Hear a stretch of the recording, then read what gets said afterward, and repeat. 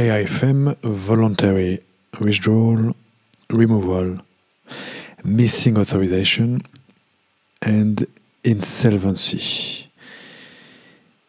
RIFE number 22, it's the episode number 22. It's the episode number 22 in the series on RIFE, in the current series on RIFE.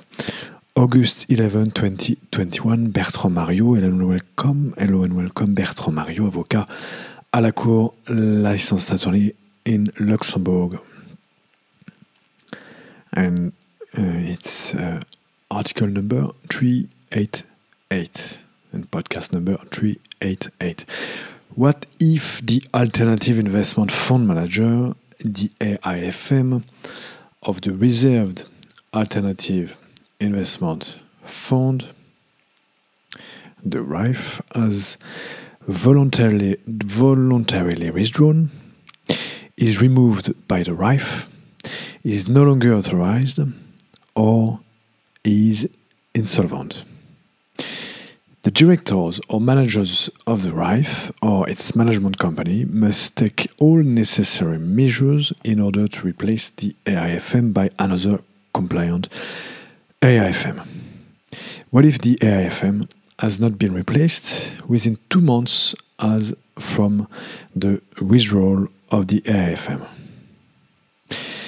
In this case, the directors or managers of the RIFE or of its management company shall, within 3 months following the withdrawal of the AIFM, request the district court dealing with commercial matters, le tribunal d'arrondissement siégeant en matière commerciale, to pronounce the dissolution and liquidation. References for this article: Article 4, Paragraph 3 of the Law of 23 July 2016 on Reserved Alternative Investment Funds, as amended. AIFM, you can also refer to the article AIFM RIFE and European Passport RIFE, episode number 20 in the current series dated July 13, 2021, and it was the article number 386. Bertrand Mariaux. So today, article 388, AIFM, voluntary withdrawal, removal, missing authorization, and insolvency.